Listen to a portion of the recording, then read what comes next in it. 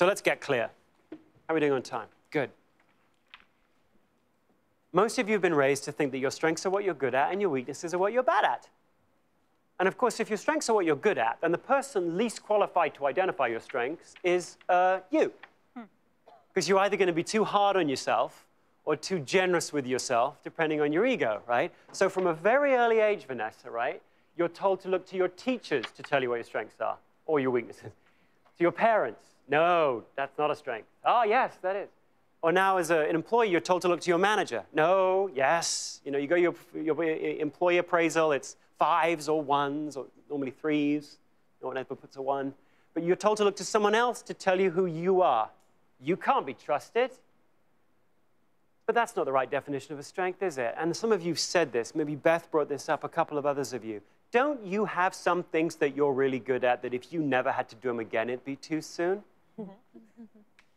All right, let's just have some shout-outs. And I've got some people I'm going to call upon if you don't shout out. So give me some examples. Yeah, Sherry, what are you good at that if you never had to do it again, you'd be a happy bunny? Grant writing. What? Grant writing. Excellent at it. But I don't want to do it all the time. You know, it's funny because you wrote that down as something that you thought was a strength of yours. It is a strength. I'm great at it. You just don't want to do it very much. Not all the time. Ellie. Running reports. Running numbers, reports. Playing with numbers. I'm really good at it. It bores me to death. All right, let's have some more. Jenny. I work for a nonprofit, so we have to solicit funding from the government a lot. And I love to write the speeches for other people to make. But when I have to do it myself, it's the most horrifying experience. Are you good at it? Yes.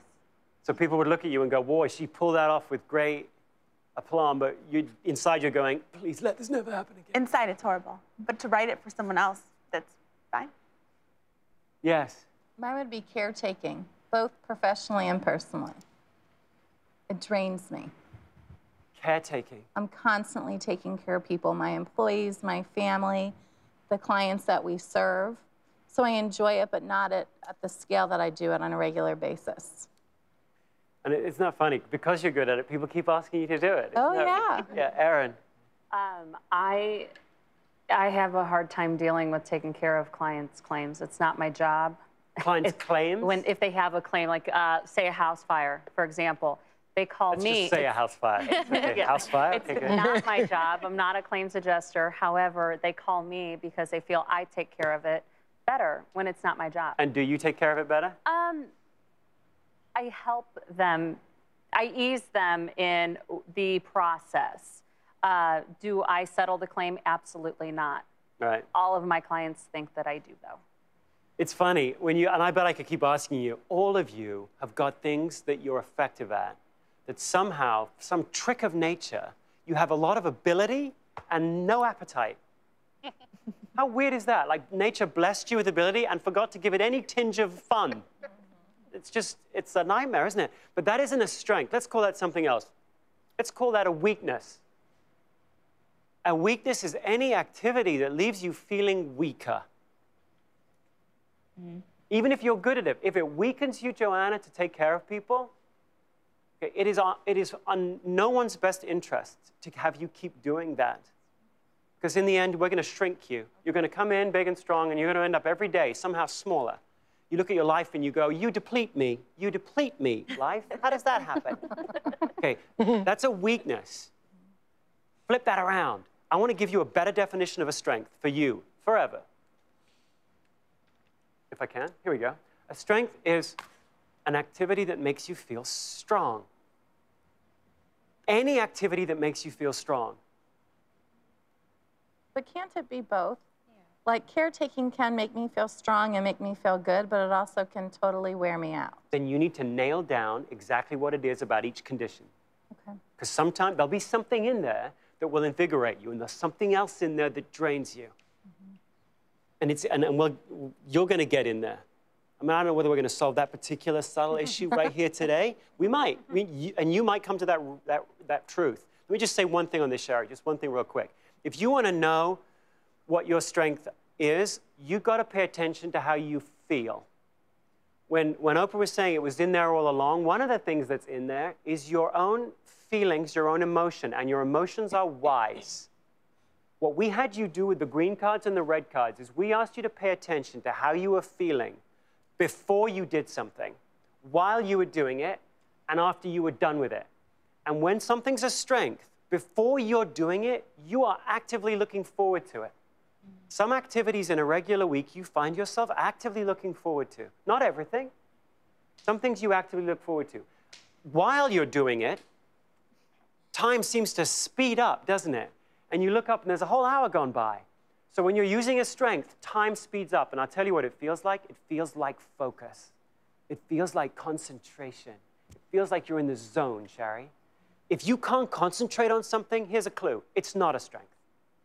If you find yourself with adult ADD or something and you just, time's going by really slowly, that's a great clue that you should try as much as you can to cut that out of your life. And lastly, when you're done with it, you don't feel drained. You feel the opposite of drained. You feel invigorated, energized.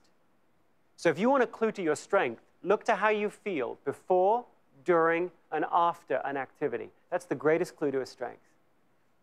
Your appetites, that's what we're getting at, your appetites. You may say, well, wait a minute. What happens if there are some things in my life where I feel a lot of yearning for it?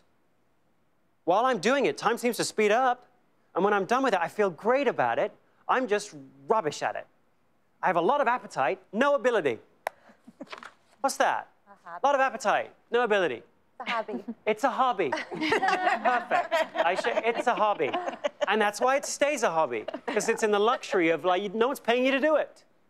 You can keep, baking barely edible bread, and no one cares, because it's a hobby.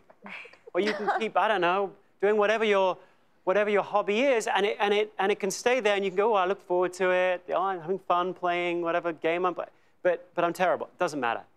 You're not being paid, not Tiger Woods or whatever, But back in the real world, the world of work, wages, responsibilities, very few people completely misdiagnose which activities they're drawn to and which ones repel them.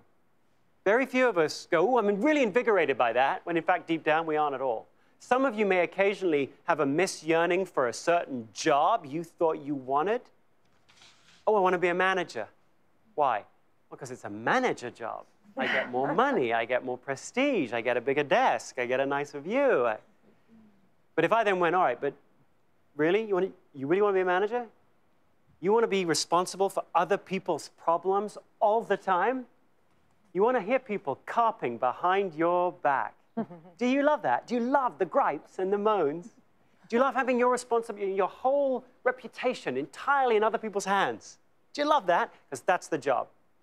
And some of you, and you know who you are, because you wrote about it, some of you are in management going, this is the job? Okay, so you've had a yearning for a job, but you dive into the activities and you know what you're drawn to or what's repelling you. You're wise. All of us, if we know how to look, are wise about what we're drawn to and what we're not.